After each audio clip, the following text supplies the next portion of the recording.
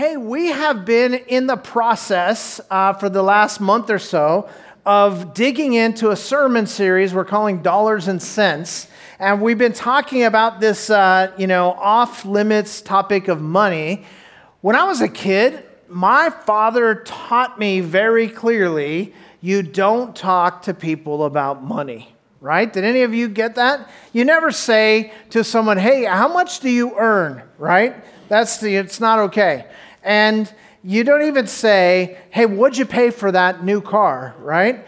I was taught as a kid, money is an incredibly private matter and nobody should have any interest in anybody else's money situation, and so we don't talk about money. And then I came to know Jesus and I start reading the Bible and I'm like, oh my goodness, Jesus is rude. Because he's talking about money all the time.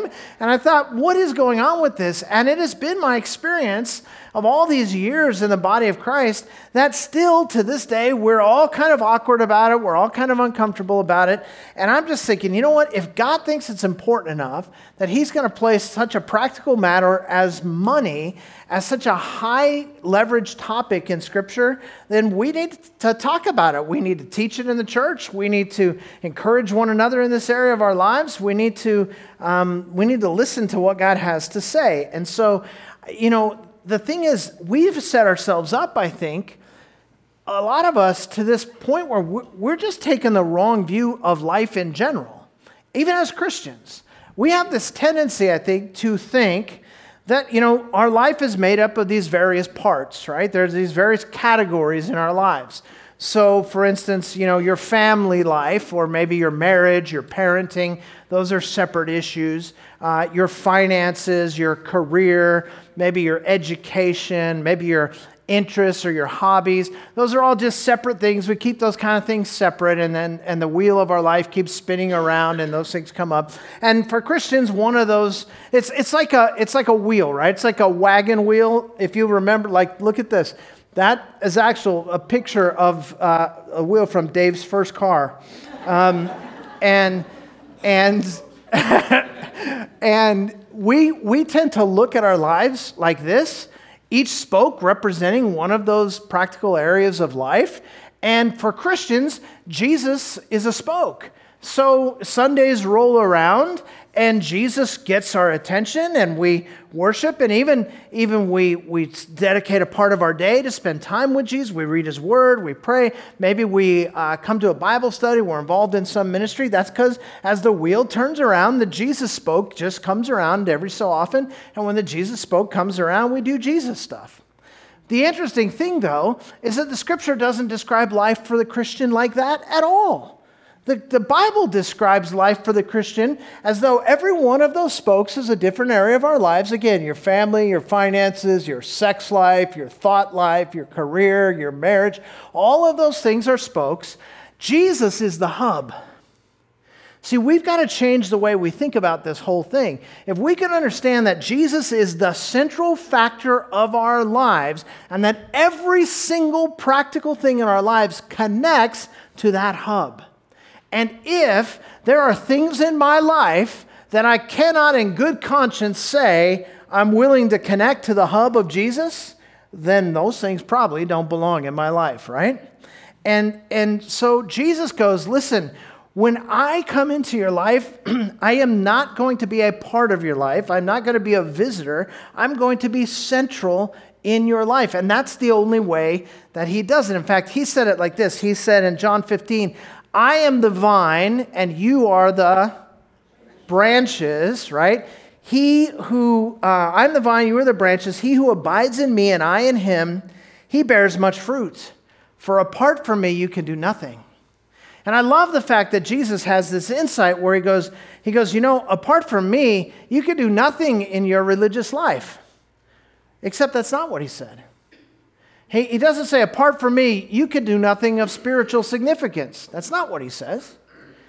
He says, apart from me, let's see if you've got it, you can do nothing. Let's try that again. Just go ahead and elbow the person next to you, okay? Jesus says, I'm the vine, you are the branches. He who abides in me bears much fruit, for apart from me, you can do nothing. Nothing. Nothing. That means he's saying every aspect of your life, all the practical stuff, needs to be empowered by Jesus, or it is not going to be successful. Now, you can redefine success if you want. You could pretend that a C paper is an A paper, or a C life is an A life. But Jesus says, if you want to have an abundant life, I need to be central, because apart from me, you can do nothing. That's why, even though I'm making a point every week of saying, hey, look, I know this is awkward. I know the church hasn't always been good about talking about money. I know that some of us have some scars and some suspicions where this comes from. Even though I freely admit all of that, I want to say, I'm talking to you guys directly about money without apology. Because Jesus says, I care about your money. And so it makes a difference. He loves us. He wants us to have life abundantly. And he wants complete access to every area of our lives. I was reading this week about Sam Houston. I love U.S. history. And Sam Houston, of course, is a big character down in Texas in the early days of our country. And I was reading about him, and he had a fascinating life. He was the governor of Tennessee. He was the president of Texas when Texas had a president. And then he became the governor of Texas after Texas became a state. Later, he was the U.S. senator representing Texas. He was married 3 different times. He actually grew up among the Cherokee. And so he was married 3 different times. His first marriage, for reasons no one knows, lasted 11 weeks, and that was it. His second marriage, he went back. He actually resigned as the Tennessee governor and went back to live among the Native Americans. And he was married there in a Cherokee ceremony. And after many years, that wife died. And then he went back into public life, and he met his third wife, who was a sincere follower of Jesus. And after meeting his third wife, after a period of her influence in his life, he gave his life to Christ. So here's this guy. He's rich, he's famous, he's powerful, he's rough and ready, he's fought the Indians, he's that guy. And now he's a Christian. And he had this conviction in his heart, and so he followed his conviction, and he was a part of this little Baptist church in Texas. Even then, Texas was full of Baptist churches. So he was part of this Baptist church in Texas, and he decided that since God had blessed him with so many resources, he was going to take personal responsibility for half the church's budget every year. And so he gave a lot of money, met the half of the budget needs every year. And his friends thought he was a lunatic. And they said, what are you doing? Have you lost your mind? Are you crazy? And then I ran across this quote, and this is why I told you the whole story. His quote to them was this: when I got baptized, my pocketbook got baptized with me. And I just love that. I thought, wow, he actually has this idea that when I'm like submerged in the waters of baptism and washed and set free, and I identify with Christ, and I come into a relationship with Christ, that every aspect of my life comes into a relationship with Christ. So that's the foundational concept on which we're talking about this issue of money. Every aspect of our lives comes into relationship with Christ. So week 1, we talked about money and the heart. And we said, you know what? Jesus himself said you can only have one master. You cannot serve both God and money. And if you try to do that, you're going to fail. You can only have one master. You can only give your heart to God. If you give your heart to money, it's going to be a disaster. If you didn't hear that message, you can find it on our website or the podcast or any number of ways on YouTube. Second thing is, second week was the money and the mind. And in Money and the Mind, we talked about a mindset that is biblical about money. And that mindset is simply stewardship. You don't own anything. You're the steward of all of God's stuff. And God calls us to use his stuff for his glory. We talked about that in week 2. Last week, we got specific. We talked about generosity in our message on the money and the hands. And we said, the money is supposed to travel through our hands. God pours blessings into our lives. We are an extension of God's grace to other people. We are not just recipients of God's grace. So we talked about generosity as a way of life, generosity to the whole world. Today, we're going to talk about what the Bible has to say about money and the body. So we went heart, head, hands, and body. This week, we're going to talk about money and the body. And specifically, we're talking about the body. We're talking about the biblical metaphor, the body of Christ. We're talking about the relationship between the money that God has entrusted to each of us as individuals and the calling that he's given us in a local church, okay? So that's where we're going today, and we're going to try to get some biblical insight on that topic. And this is where everybody gets a little squirmy and everybody gets a little nervous, and some of you are thinking, yeah, for 3 weeks he buttered us up and made us think we don't have to worry, and now he's going to hit us probably 8 offerings today. I know how this is going to go. That's not the case. But we are going to talk about what God's Word says about how the body of Christ operates as a unit when it comes to this issue of money. So when we talk about the body in this context, we're talking about the church, because the Bible uses this metaphor for the church over and over. It says the church is the body of Christ. It's a beautiful metaphor because we know as human beings you have a body, and your body is made up of all these different parts, right? You have kidneys, and you have a liver, and you have a foot, and you have an eye, and you have hair follicles and fingernails, and all these things that in and of themselves are just sort of unique to themselves. But put together in the body and everything working together, they do something glorious. They empower us to be healthy and accomplish great things with our lives, right? And he says the people of God is like that. We're like a body. So let's begin by making one thing absolutely clear.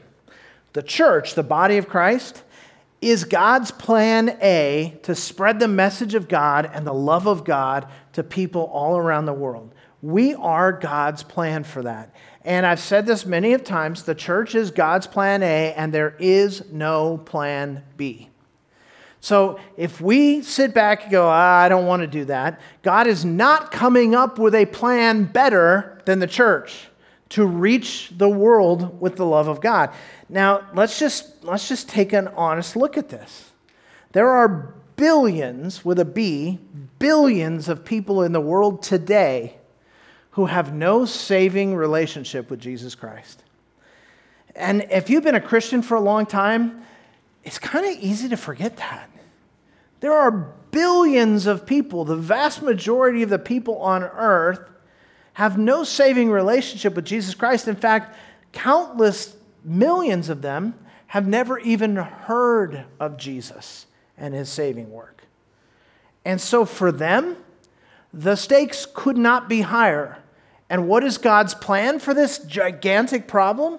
The church. And if that doesn't work, what's his second plan? There is no second plan. The church. God is going to use us to reach the lost. Those people who don't know the Lord, most of them don't even know it, but they have a desperate need for the church to act like the church. They have a desperate need for us to actually be unselfish. They have a desperate need for us to actually bring the good news to them. They have a desperate need for us to actually be Jesus in Jesus' physical absence on the earth. So while he walked the earth, Jesus said, I'm the light of the world. But before he left, he gathered his followers and he said to them, you are the light of the world. And if you're a follower of Christ, you are the light of the world. You are the church. You are the plan. We are the plan. So people have spiritual needs, but beyond those spiritual needs, there are countless practical needs. Just things like food and shelter and education and freedom and medical care and friendship and housing. And Matthew 25 says, as Jesus speaks about this, he says, by the way, I know that a lot of you call yourselves followers of Jesus, but if you're claiming to be a follower of Jesus and you don't have anything to do with meeting those practical needs in the people that Jesus cares so much about, don't kid yourself, you're not a follower of Jesus. That's what Jesus says in Matthew chapter 25. He says there are sheep and there are goats, and the sheep are recognized by the fact that they're out meeting the needs of people, and the goats are recognized by the fact that they're sitting back judging people and not meeting anybody's needs. So the body of Christ is God's one and only plan to spread the message of Christ and to extend the love of God to people everywhere. So because those stakes are so high, and because God's mandate is so clear, we need to regularly teach on this topic. We need to learn in this area. We need to grow in this area and become more faithful. And generosity needs to be a reality as it relates to the individual believer and the local church. Now, before I go any further with this, I need to just stop and say this. This is a family conversation, okay? And most of the people in the room at Grace Fellowship on a Sunday morning are part of the church family. But every week, there are people who are visitors. They're here for the first time, the second time, third time. They're checking this out. They're maybe checking out Jesus, trying to find out whether the claims of the gospel have any value or any meaning, or they're looking for a church, but this isn't really your church family. So I just want to say to you, if that's you, take a deep breath. You're off the hook, okay? This message is for you. I want it to bless you. I hope you learn from it. But I'm not talking to you right now. What's happening is you are sitting in on a family meeting. And that could be a little awkward, and I get that, and so I apologize for that. But this is a family discussion. We're having this intimate, personal family discussion about money. Now, this is the last week on this topic, so come back next week. We're doing a series on the parables of Jesus. It's going to be off the hook. It's going to be incredible, and it's going to be the kind of thing you want to bring visitors to and all that kind of stuff. But if you're visiting with us today, just relax. Nobody's on your case. We're not asking you for anything, but you're sitting in on a family meeting, okay? Now, last week we talked about 2 Corinthians chapter 9. And if you have your Bibles with you, you're going to want to get to 2 Corinthians because we're going to spend time today in 2 Corinthians 9, 2 Corinthians 8, and 1 Corinthians 16. So if you just get your finger there in Corinthians somewhere, you're going to be in the right neighborhood as we go.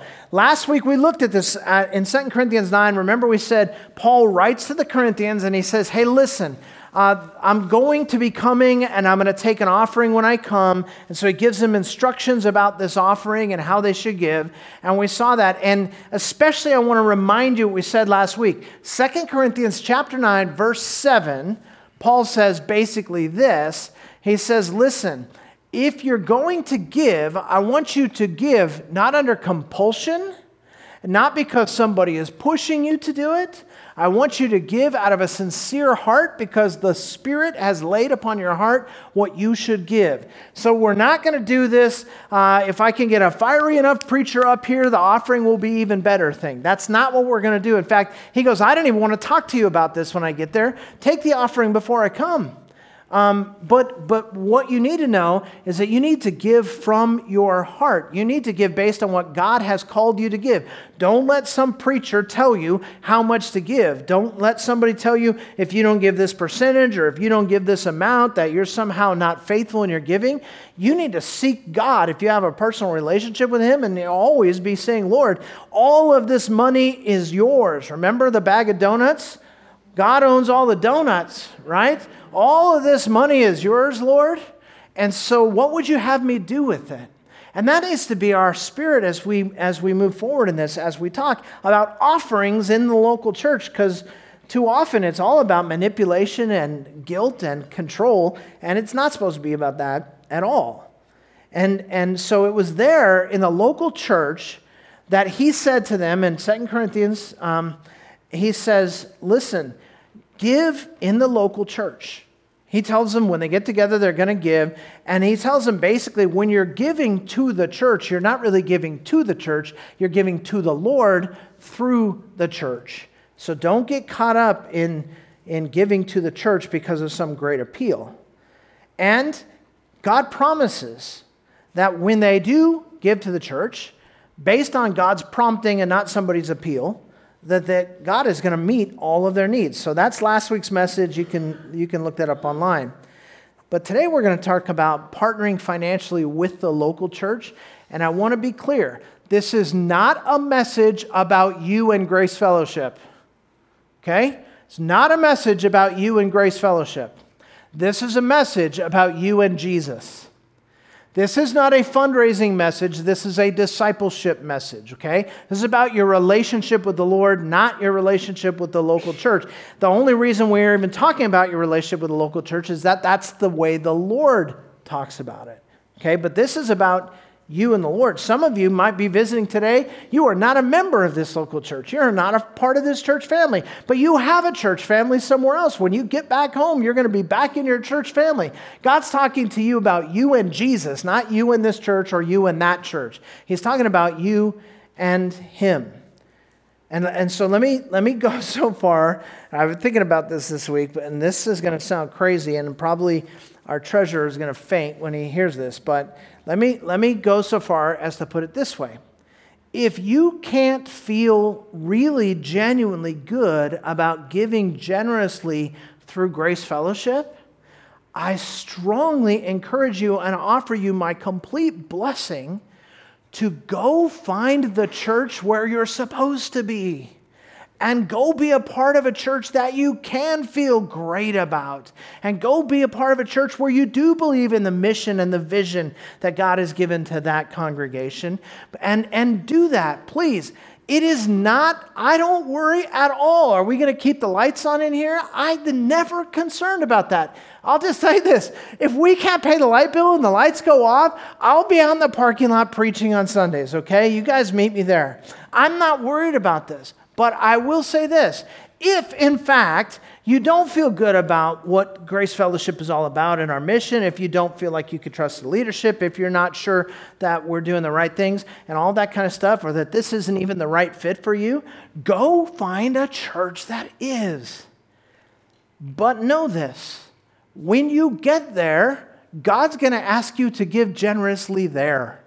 Okay? So this isn't about local churches. This is about us and God.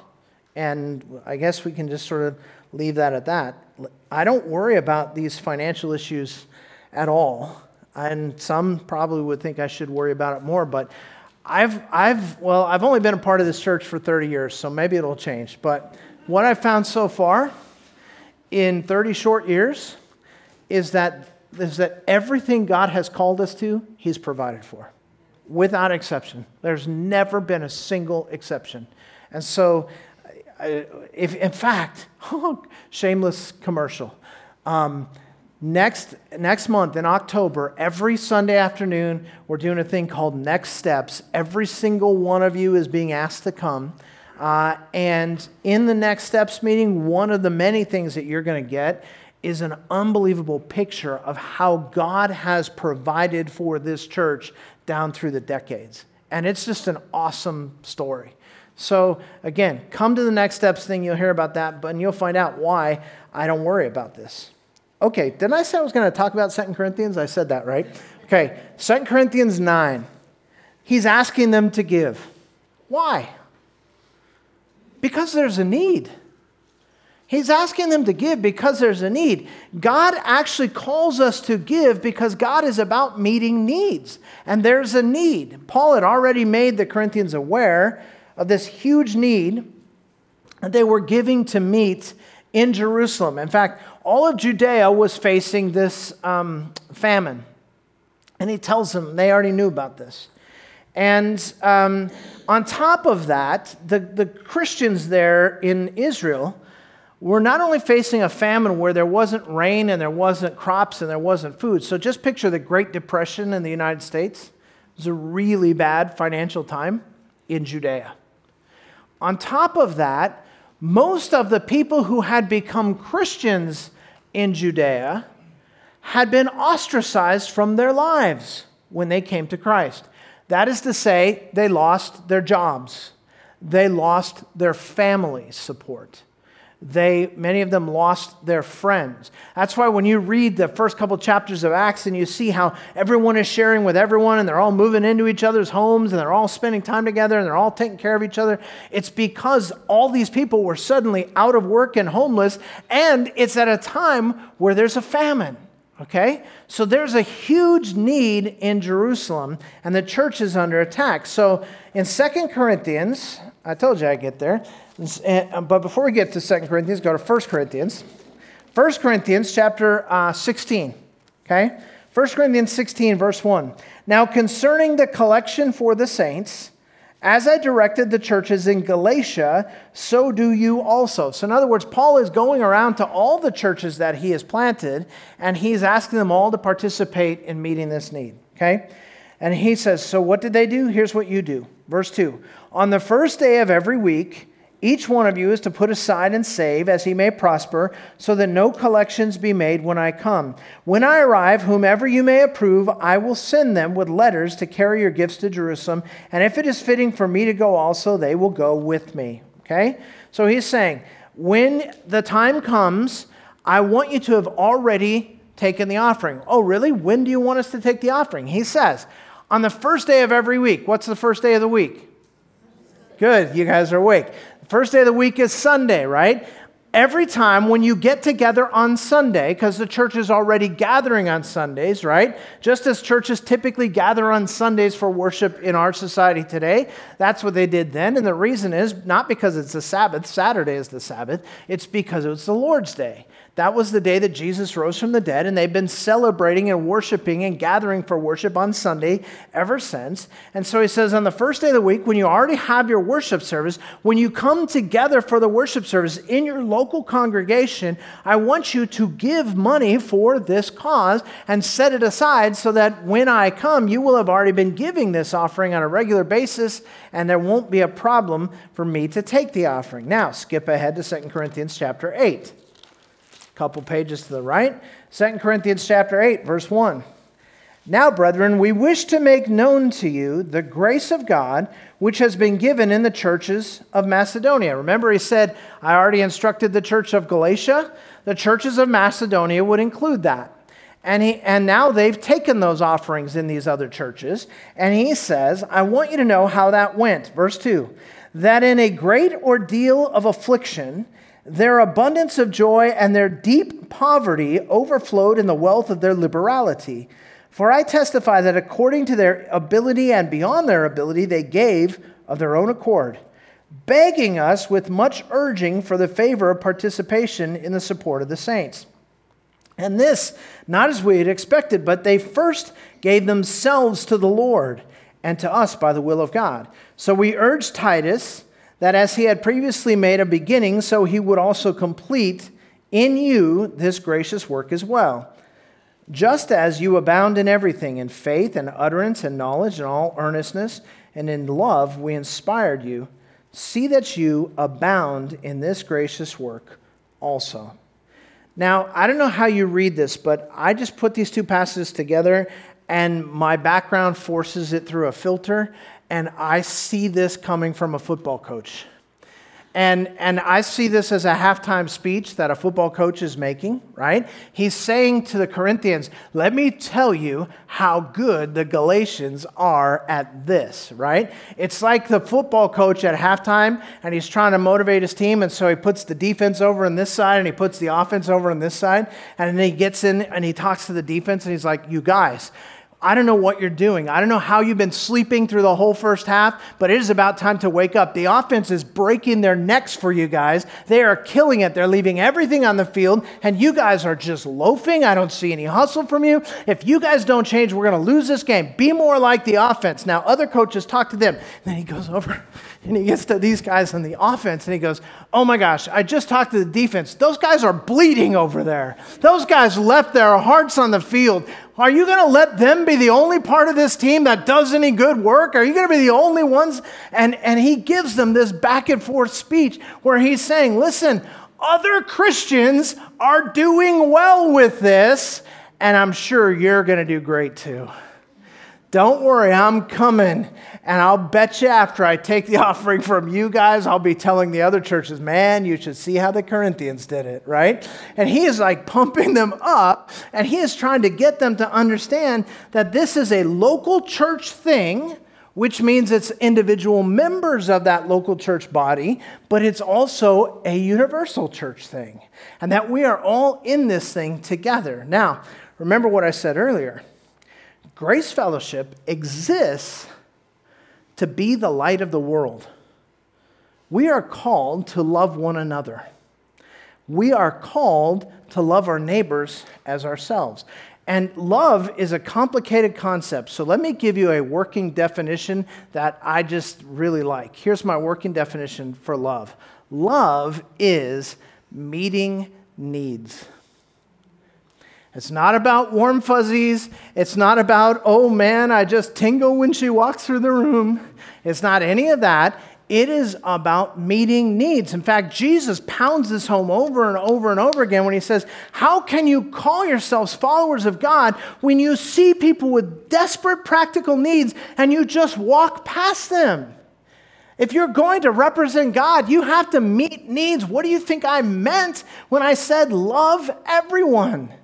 Love God with all your heart, mind, soul, and strength, and love your neighbor as yourself. So love is meeting needs, and that's what we're about as a church. Grace Fellowship exists to glorify God by meeting needs. Love God, love people, that's meet needs, and change the world. That's why we exist. So let me just be like super blunt. People need Jesus. People need Jesus. People need to be loved. People need to be cared for. People need to be encouraged. They need to be challenged at times. They need to be discipled. People are hungry physically and metaphorically. People need counseling. Families need support. Children need to be loved and nurtured and taught and strengthened. Hungry people need like a meal. And homeless people need a place to stay. People in prison need visits. Lonely people need friends. The list goes on and on. What I'm saying is, you don't get to love theoretically and not love practically. That's what God is calling us to as the church. And as a local church, we're called to participate in meeting all of these kinds of needs. So at Grace Fellowship, that's what we do. That's why we're here. That's what we're about. So let me just give you some for examples. For example, at Grace Fellowship, we fund children's ministries in Africa.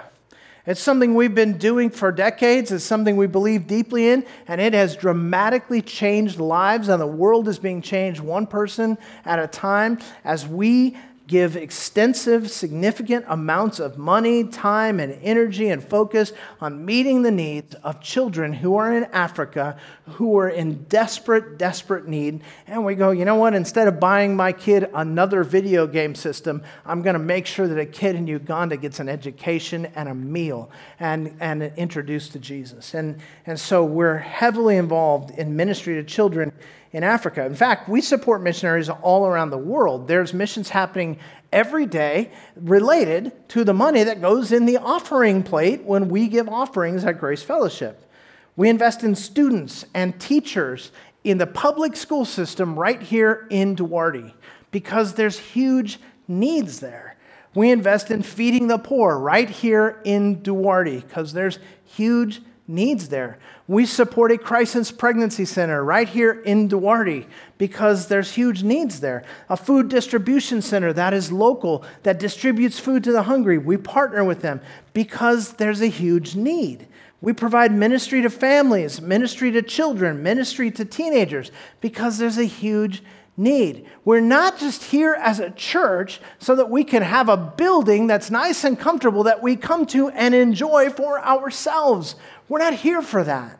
We're here to bring glory to God. We exist to meet needs and change the world. So I'm not exaggerating when I say that every penny that is donated to Grace Fellowship is actually donated through Grace Fellowship to the Lord for the work of the ministry that takes place everywhere. There's not some giant pot of gold sitting there that we've been storing up because we take an offering every week. All of that money is going to meet needs. And listen, specific needs come and go. We were meeting a whole bunch of needs in the 80s that we weren't meeting in the 90s. We're meeting a whole bunch of needs in the 90s we weren't meeting in the 2000s. Times change, needs get met, new needs arise. All the needs change. But God is still about meeting needs. And that's what God's called us to in the local church. Now, a lot of us are fine with all of this. And some of you haven't had any objections to anything I've said in 4 weeks about this. And you're like, amen, I agree with you, I believe you. But honestly, I just don't have much. Like, I'm really struggling financially myself. I don't have much. To which I just want to say, that is okay. You think God doesn't know that? God knows. And in fact, He doesn't distribute wealth evenly. To one He gave 5 talents, to one He gave 2, and to one He gave 1. Remember that a couple weeks ago? Like, it's not... They didn't all get the same. And God gets it. He knows that that's how it works. Think about this. You say, well, I don't have much. You know what? There was a little boy with 5 biscuits and 2 sardines. We heard about him last week. He didn't have much. But what he had was placed into the hands of Jesus. And in the hands of Jesus, little becomes much. This isn't about amounts. A story is told of these 2 men, friends, who went on a pleasure trip in a small private plane, and they were out over the Pacific Ocean when their plane lost an engine and ultimately crashed into the water. And miraculously, they both survived. And as their wreckage was sinking to the bottom of the ocean, they saw in the distance an island which they swam for and made it, only to find that they are now stranded on a deserted island. And the one guy, as soon as he gets there, starts coming up with a plan to get rescued. He builds a fire so he could do some kind of smoke signal thing, and he writes out, "Help us," on the beach out of seashells, and he is running around sweating and frustrated. And the other guy is laying on the beach with his hands behind his head, working on his tan. And the guy who's doing all the work gets upset, and he finally comes up to the guy and says, "What is wrong with you? Can't you see? We're stuck on the side of an island, and there's no one here to help us. We are going to die if we don't get rescued. Why are you not more worried?" And he said, "Let me just tell you something. I make about $100,000 a week. And every week, when I get my check, I write a check to my church for 10%. My pastor will find me."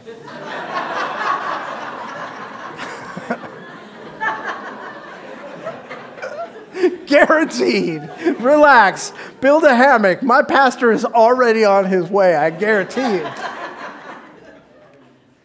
So there are people like that who can give enormous amounts of money, and yet you could be giving an enormous amount of money and have less sacrifice than a person who is getting $2 or $3 together and putting it in and giving an offering or helping someone with it, right? Remember Jesus told that story about the widow and her 2 little coins, the widow's mite? And he said, I was at the treasury and I saw these wealthy men coming and giving large amounts of money and going back to sit down in this ornate, beautiful building. He said, but then I saw this one woman, and she just came and she put these 2 little coins that amount to a penny in the offering. And he said to his disciples, she gave more than all of the others because she gave all that she had, right? What is he saying? He's saying this is not about amounts. We've got to get it through our head. God's not broke. He's not going, where am I going to get the money? That's not our God. It's not about that. It's about giving our hearts to God in worship. And so I wanted to kind of put all this together and give you like a tangible reminder. So I'm going to have the ushers come forward. They've got these cards that they're going to hand out to you, right? And on these cards, can I have one of those, Mike? Sorry. Thanks. So they look like this. And on there is a widow's mite. Now, we did an archaeological dig in the backyard and we found these. And so they're probably worth a lot, but we're giving them to you, okay? But this is to remind us. On the front is the story of the widow's mite and a little conversation about it. On the back, it says, when you invest through Grace Fellowship, you're partnering with us to help realize dreams like outreach, kids, youth, growth track, community life, missions, worship, and it just gives a little bit of details about some of what happens with the money that God has called us to give when we give through Grace Fellowship. Okay? So this is for you. Take it home. You make it a bookmark in your Bible. You put it on your refrigerator. I don't know, do something with it. But it's here to remind you that giving is not about amounts, it's about worship. And let me just take a second here to say this. It's about worship. And what that means is when we do our offerings on Sunday mornings, it's not accidental that we do it right in the middle of when we're worshiping in song. We do it for a reason, and the reason is we want all of us to connect our giving to our worship. We want us to be reminded on a regular basis that when we give as worshipers, not as people who are funding a project. And so that's why we give.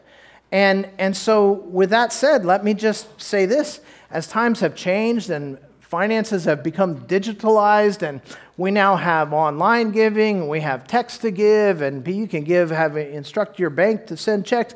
All of that stuff is done. And so a lot of us don't even give on a Sunday morning because our giving is being done electronically in some other way, right? Which is awesome. And if that's how you're giving, God bless you. Keep it up. But here's the one thing I would say. You're going to have to be extra careful not to disassociate your giving from your worship. Because for the rest of us, we're doing it right as we're lifting up songs of worship and praise to God, and so it's easier to connect that in our minds. But if you just set up something so that every time you get a paycheck, some money goes out, you might forget all about it. And don't stop and make it an act of worship.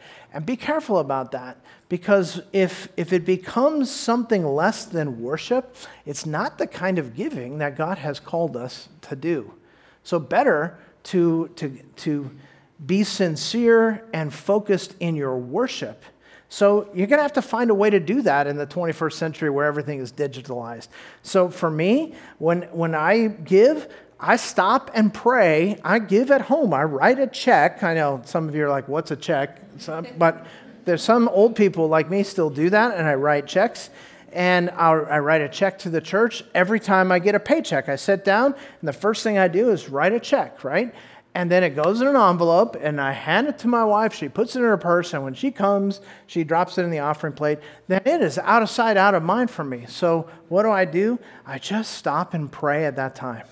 As I'm writing that check, Lord, I just want to worship you with this. Lord, if there's something that you want us to give different than what we've normally planned already to give, if you'll please show us that. I just want to worship God in my giving. You might need to do that as you text to give or however it is that you do your giving. Don't lose sight of the fact that it's worship. Jesus was blessed by that woman, not because she gave so much, but because she gave of her heart. And remember what he said about the Macedonian Christians? He said, they gave not as we expected, but they gave of themselves to the Lord and therefore gave to this offering. It's always, always about worship. So back in 1 Corinthians 16, verse 2, let me remind you again what we just read there. It says, on the first day of every week, each one of you is to put aside and save as he may prosper, so that no collections be made when I come. Now, that is not a mandate that all giving be done on the first day of the week. What he's saying is your giving should be a regular part of your worship. Regular giving associated with worship. So they weren't to wait around for some really great preacher who could just convince them that they ought to give up their money, and when they heard that great message, then they would give. I'm a history buff, and I read U.S. history because I find it interesting. I know you think I'm crazy, but that's what I like. And in studying the life of Benjamin Franklin, I discovered that Franklin, unlike most of the founding fathers, was not really what we would call a Christian. He was a deist, really. He believed that there was a higher power, that there's someone out there pulling the strings, but beyond that, he didn't know. And he was pretty suspicious of Christianity. And at the time, there was a great evangelist by the name of George Whitefield. And Whitefield traveled throughout New England and all around the United States, and he did outdoor revival preaching. And the stories were told about Whitefield's preaching that literally it would be like Woodstock when he came to preach. And there'd be literally 100,000 or more people out in a field somewhere. And he would stand up on a stump and he would preach. This is before microphones. Imagine that. He would preach to a group of 100,000 people without a microphone, and everybody would talk about how amazing his message was. And then they would talk about the orphanages that he ran and how he would give an appeal that you would give to help support the orphanages, and the offerings would be huge because he was such a persuasive speaker. Franklin, hearing about this, said, I don't believe it. I think all of this is exaggerated, and I'm going to go find out for myself. But he said, when I go, he literally in his memoir, he wrote this, when I went, I left my purse at home, knowing that he would try to separate me from my money. Okay? And then he went to the gathering, and he went to the back of the crowd as far away as he could possibly be in this massive crowd. And he said, when Whitefield preached, the power of his voice was so strong it nearly knocked me over. And then he said this, and when he took his offering, it was so persuasive that I went home and got my purse and came back and gave him everything I had. Isn't that amazing? See, if you have a preacher who's good enough at this offering thing, he could talk you into separating yourself from your money. And what Jesus is saying is, it shouldn't take that. That opens you up to charlatans. That opens you up to people who are going to rip you off. It shouldn't take that. We should decide in our hearts to give, and we should give regularly. It should be a built-in part of our worship. Now back to 2 Corinthians chapter 8, and look again at what he says there, verses 1 through 5. Now, brethren, I wish to make known to you the grace of God which has been given in the churches of Macedonia, that in a great ordeal of affliction and abundance of joy and deep poverty overflowed in the wealth of their liberality. In other words, they gave liberally even though they were poor. For I testify that according to their ability and beyond their ability, they gave of their own accord, begging us with much urging for the favor to participation in the support of the saints. And this not as we expected, but they first gave of themselves to the Lord and to us by the will of God. This is the opposite of they got talked into it. They were begging for the privilege of giving. In other words, the leaders said, you know what, guys? You're barely making it yourself. Enough already. Don't bring any more money. And they said, we're begging you. Please let us give more. We want to honor God in this way by helping people. And he says, that's the example that I'm giving you. So why am I telling you all this? Because there are principles here. One is we give regularly. Another is we give as a part of the local church because the whole is greater than the sum of its parts. We're just members of the body. This isn't just about what I can do with my money because I got more than you have. This is about us coming together in the local church that God has called us to be a part of and giving regularly and giving sacrificially. They gave beyond their ability, it says. And I got to tell you, as long as you're living on your own ability, you are never going to experience the miraculous power of God. Because why would you ever need to? But when you give what he's called you to give, his blessings are unleashed, and you see him working. So we give as stewards, we give through the local church, we give regularly, we give sacrificially, and then God's word says this. This is Philippians chapter 4, verse 19. Same context, which is giving. He says this. and my God will supply all of your needs according to his riches in glory. My God will supply all your needs according to his riches and glory. That brings us back to the wagon wheel. He will supply which of your needs? All. My God will supply all of your needs by giving you a little pittance now and then if you really beg for it. Is that what it says? No. According to his riches. How rich is God? With his riches and glory, our God is going to supply all of our needs. That's the wagon wheel. Relationship need, met. Financial needs, met. Emotional needs, met. Spiritual needs, met. Educational needs, met. Health needs, met. And the list goes on and on and on. My God shall supply all of your needs. God promises that when we place our trust in him, enough to obey him, he will supply each and every one of our actual needs. Now, you may learn in this process that your definition of need and God's definition of need are not exactly the same. But he will meet your needs. And so while it's a sacrifice to give, it should never be a burden to give. And while God calls us as individuals to give, it's never just about us as individuals. It's about the whole body, which each member sacrificing so that the whole is greater than the sum of its parts, and God brings together that which he has given to the body in order to do the work and the mission that he has given to the body. Guys, one of the biggest mistakes we make in American or Western Christianity is that we have got this stupid idea that Christianity is a me and Jesus thing and not a we and Jesus thing. And we've just got it wrong. You can't live the abundant life without the rest of us. We need each other. That's why we emphasize things like grace groups. That's why we encourage you to do ministry together. That's why we encourage you to pray for one another. That's where every week we give you a Connect card. We go, please fill this out. Let us know how you're doing. Drop it in the boxes on the walls so we can pray for you. Every one of those needs is getting prayed for countless times by people every week in this church. Why? Because it's a we and Jesus thing. It's wonderful that Jesus loves me, that Jesus cares about me, that Jesus is focused on me. All of that's true, but I am a part of we. I'm a member of the body. And so, yeah, it's uncomfortable to talk about money. It's uncomfortable to give beyond what I'm comfortable giving.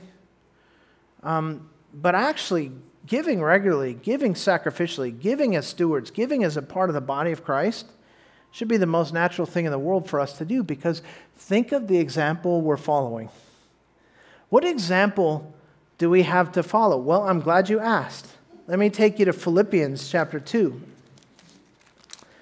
Because here in Philippians chapter 2, and Dave, if you get ready here, in Philippians chapter 2, I want to read to you, beginning in verse 1. Paul, writing to these Philippians, says this: Therefore, if there is any encouragement in Christ, if there's any consolation of love, if there's any fellowship of the Spirit, if any affection and compassion, make my joy complete by being of the same mind, maintaining the same love, united in spirit, intent on one purpose. Do you get the we thing there? Okay? And then he says this: do nothing from selfishness or empty conceit, but with humility of mind, regard one another as more important than yourselves. Do not merely look out for your own personal interest, but also for the interests of others. And here comes the example. Verse 5, have this attitude in yourselves, which was also in Christ Jesus, who, although he existed in the form of God, did not regard equality with God a thing to be grasped. But he emptied himself, taking the form of a bondservant, and being made in likeness of men, being found in appearance as a man, he humbled himself by becoming obedient to the point of death, even death on a cross. For this reason also God highly exalted him, and bestowed on him the name which is above every name, so that at the name of Jesus every knee will bow, of those who are in heaven and on earth and under the earth, and every tongue will confess that Jesus Christ is Lord, to the glory of God the Father. Have this attitude in yourselves, which was also in Christ Jesus. This generous giving spirit, this sacrificial lifestyle? Did Jesus have a sacrificial lifestyle? I don't know. He left the throne of heaven surrounded by angels worshiping him to enter the womb of a peasant girl, that he might be born and laid in a manger, so that he might grow up without sin, and as the perfect sacrifice, lay his life down on the cross, so that we, his enemies, might be set free. That's the example he's given us. And so I thought there's nothing that would be more fitting for us as we wrap up this series and we talk about this whole idea of generosity and this whole idea of sacrifice than to focus on the one who is the perfect sacrifice. He gathered his disciples together that night before he went to the cross. And over the supper table, he took bread and he broke it and he said, "This is my body, which is given for you. Take and eat it, all of you." And he dispersed it to them. And then he poured the wine and he said, "And this wine is a new covenant in my blood." We tried the old covenant where man keeps rules and it never works. This is a covenant in blood. This is a once and for all thing. This is grace that just keeps flowing. This is salvation that isn't about your works and your worthiness. This is about God's goodness and God's grace. And he said, so I want you to take this bread and I want you to eat it. It's my body. I want you to take this wine, this grape juice. I want you to drink it because it is my blood.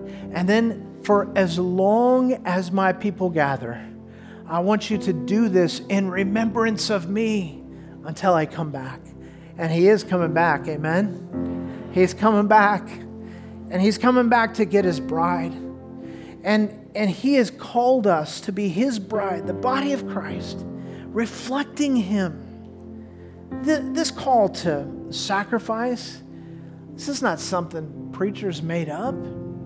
This is something Jesus lived out and wants to continue to live out through us. And so I'm going to have the ushers come forward.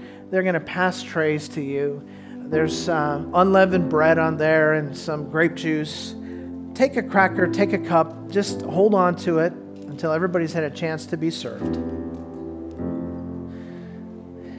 And let me say that this might be a great time for you to just do business with God. So after you've gotten the cracker and the juice, or maybe while you're waiting for the tray, you might want to just take a moment and search your heart. If you're a follower of Jesus, this is for you. If you're here visiting today, wanting to learn more about Jesus, but you don't yet know him as your Lord and Savior, this would have no significance to you. So you're welcome to just pass the tray to the next person. But for those of us who know Jesus, for those of us who have been set free by his sacrifice, this is our chance to worship him through remembrance. Maybe there's something going on in your life that you and Jesus need to talk about. Now's a great time to do that while we're passing the elements. Maybe you're here today and you know that you don't have a saving relationship with Jesus, but you need one. The wonderful news is there's no religious hoops for you to jump through. All you have to do is submit to him and invite him into your life. The scripture says that when we admit that we're sinners, we believe that Jesus is the Son of God who paid the price for our sin, and we accept him on his terms, that he be Lord and we be his servants. And we invite him into our lives. He'll forgive our sins, come and live in our hearts, and give us not only everlasting life, but abundant life. And if you haven't made that decision yet, right now's the time. And then you can take the cracker and the juice and it will mean something to you. So right where you are, take the next few seconds to just pray and remember his sacrifice.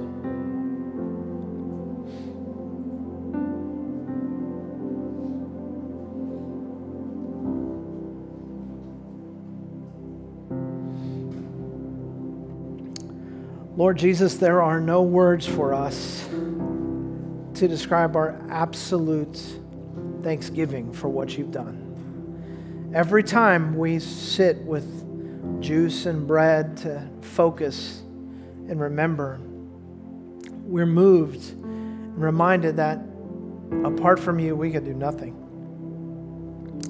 We couldn't save ourselves, so you saved us. We were in bondage to sin and death, so you set us free. You did all of it on the cross. We're so thankful. And God, it is our desire to walk in your footsteps. It's our desire to live a life of sacrifice that you've lived. It's our desire to trust you more and trust in things less. And so as we wrap up this series and we think about material things, God, I pray you would get our eyes focused on spiritual things. And that we would realize then that the material thing is a reflection of the spiritual reality. We belong to you, every spoke on the wheel. May you be glorified now as we worship you in the Lord's Supper. In Jesus' name we pray. Amen.